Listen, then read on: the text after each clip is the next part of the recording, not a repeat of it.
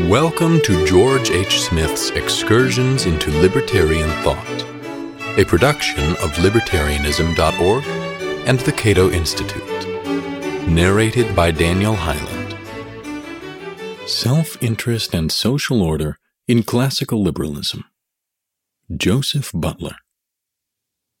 Joseph Butler, 1692 to 1752, better known as Bishop Butler, was born into a Presbyterian family in Wantage, in the county of Berkshire, England. He enrolled in one of the many dissenting academies, private institutions that provided a university education for Protestant dissenters from the established Church of England, and remained there until age 23. Around that time, in 1715, Butler converted to the Anglican faith and entered Oriel College, Oxford, to study for holy orders. He found the intellectual life at Oxford stifling. "Our people here," he wrote to the Newtonian philosopher Samuel Clarke, "never had any doubt in their lives concerning a received opinion, so that I cannot mention a difficulty to them." But he stuck it out and graduated in 1718. Not long afterward, he was ordained deacon, then priest, and was appointed preacher at the Rolls Chapel in London. Butler was consecrated Bishop of Bristol in 1738. It was while preaching at the Rolls Chapel that Butler delivered his 15 sermons on human nature, which were published in 1726. A second edition followed in 1729. It is in these sermons that we find Butler's celebrated refutation of psychological egoism. See my last essay for an explanation of this doctrine. Although Butler was not a classical liberal, his extensive exploration of the relationship between self-love and benevolence influenced many 18th century liberal philosophers. A case in point is David Hume, who, despite his religious skepticism, admired Butler. And not only for his sermons, Hume also respected Butler's Analogy of Religion, 1736, the most famous critique of deism ever written from a Christian perspective. As Ernest Campbell Mosner wrote in The Life of David Hume, 1954, page 110, the Analogy was to remain the one theological work of the century that Hume was to deem worthy of serious consideration, and whose author was always to be highly respected by him. 18th century philosophers were not alone in praising Butler's treatment of psychological egoism. We find the same esteem expressed by modern philosophers. For example, according to the English philosopher C.D. Broad, 5 Types of Ethical Theory, 1930, page 55, psychological egoism was killed by Butler. Broad continued, "Butler killed the theory so thoroughly that he sometimes seems to the modern reader to be flogging dead horses. Still, all good fallacies go to America when they die, and rise again as the latest discoveries of the local professors. So it will always be useful to have Butler's refutation at hand." In the preface to his Sermons, Butler characterized what we now call psychological egoism as follows: "There is a strange affectation in many people of explaining away all particular affections, and representing the whole of life as nothing but one continual exercise of self-love. Hence arises that surprising confusion and perplexity in the Epicureans of old, Hobbes, the author, Rochefoucauld, of Reflections, Sentences, et Maximes Morales, and this whole set of writers, the confusion of calling actions interested, which are done in contradiction to the most manifest known interest, merely for the gratification of a present passion."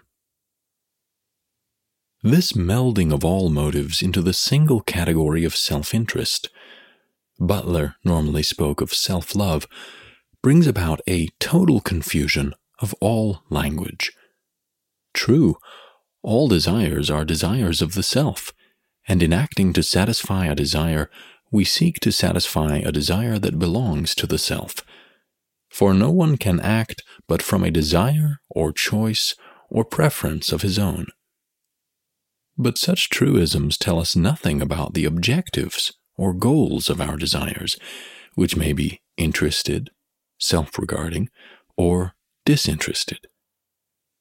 This, as I explained in my last essay, became the standard refrain among critics of psychological egoism.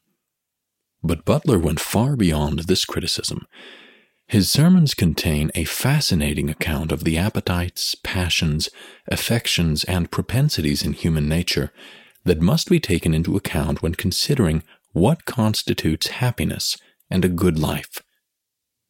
Butler also made a significant contribution to the theory of conscience, a topic of great interest to 18th century British moralists. Before presenting a summary of Butler's major points, I wish to establish some background. First, we should consider the meanings of self-love, or self-interest, and selfish.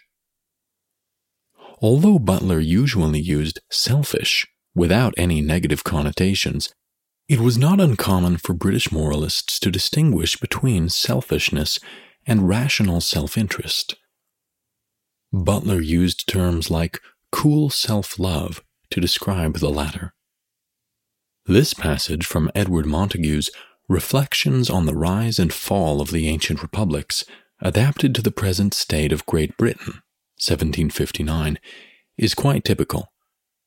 After affirming an essential difference between our ideas of self-love and selfishness, Montagu continued, "Self-love, within its due bounds, is the practice of the great duty of self-preservation, regulated by that law which the great author of our being has given for that very end.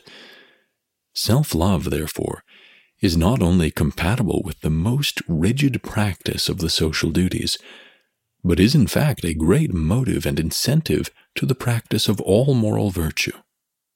Whereas selfishness, by reducing everything to the single point of private interest, a point which it never loses sight of, banishes all the social virtues."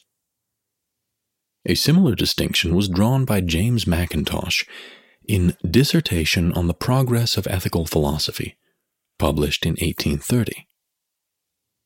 I discussed the political views of Mackintosh in parts 5 and 6 of my series on Edmund Burke.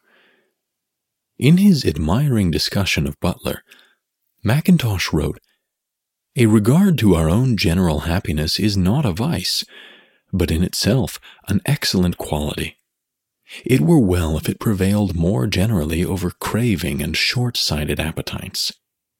The weakness of the social affections and the strength of private desires properly constitute selfishness, a vice utterly at variance with the happiness of him who harbors it, and, as such, condemned by self-love."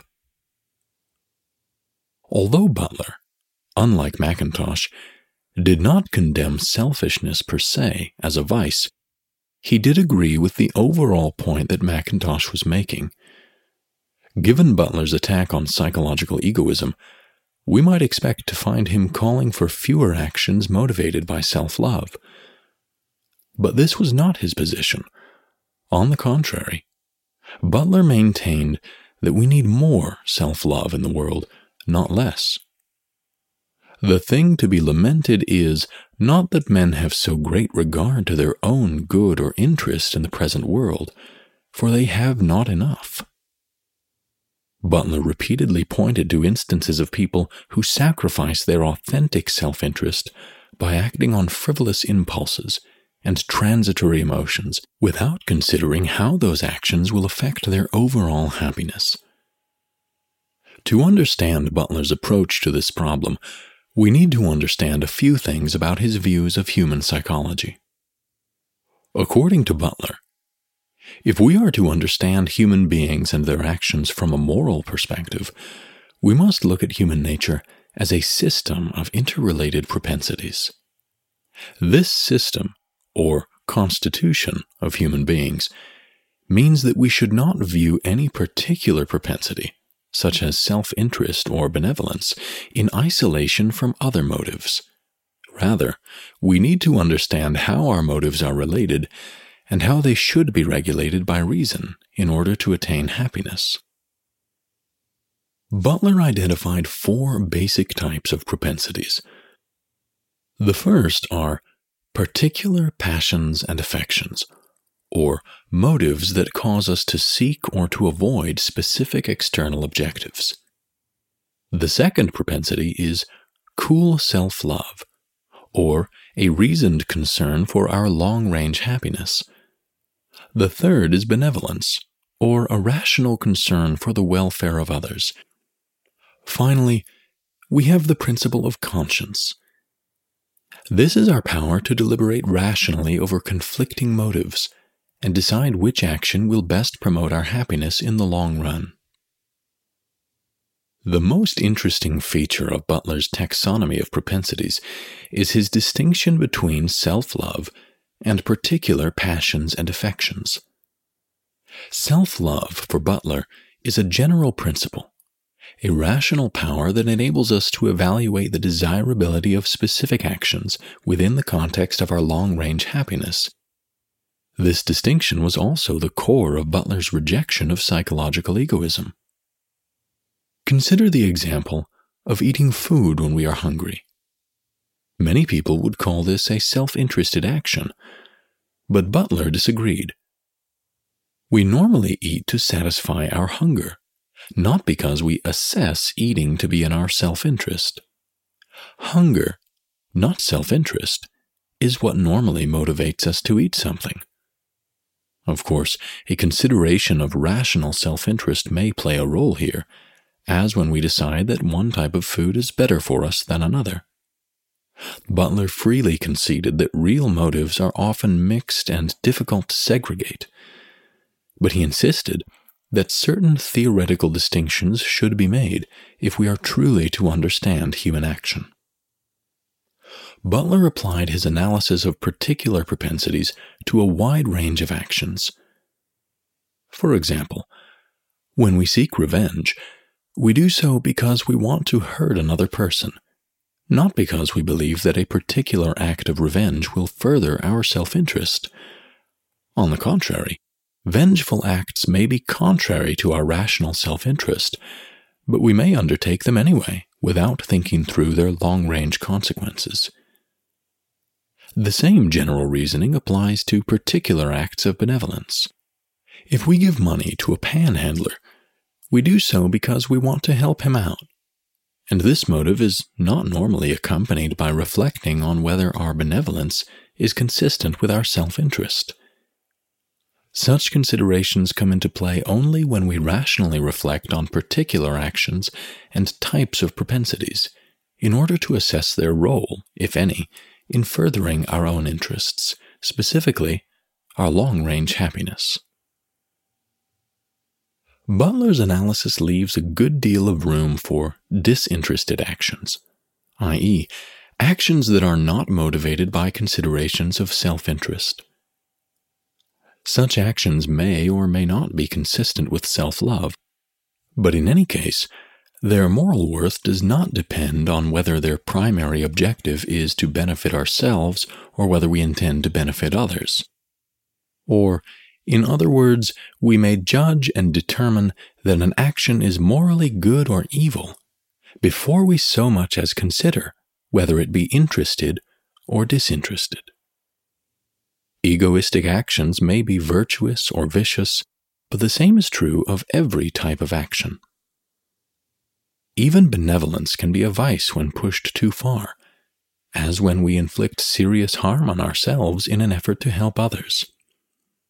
Disinterested actions, those actions undertaken without regard to ourselves, may result in the utmost possible depravity of which human nature is capable, as we find in acts of disinterested cruelty.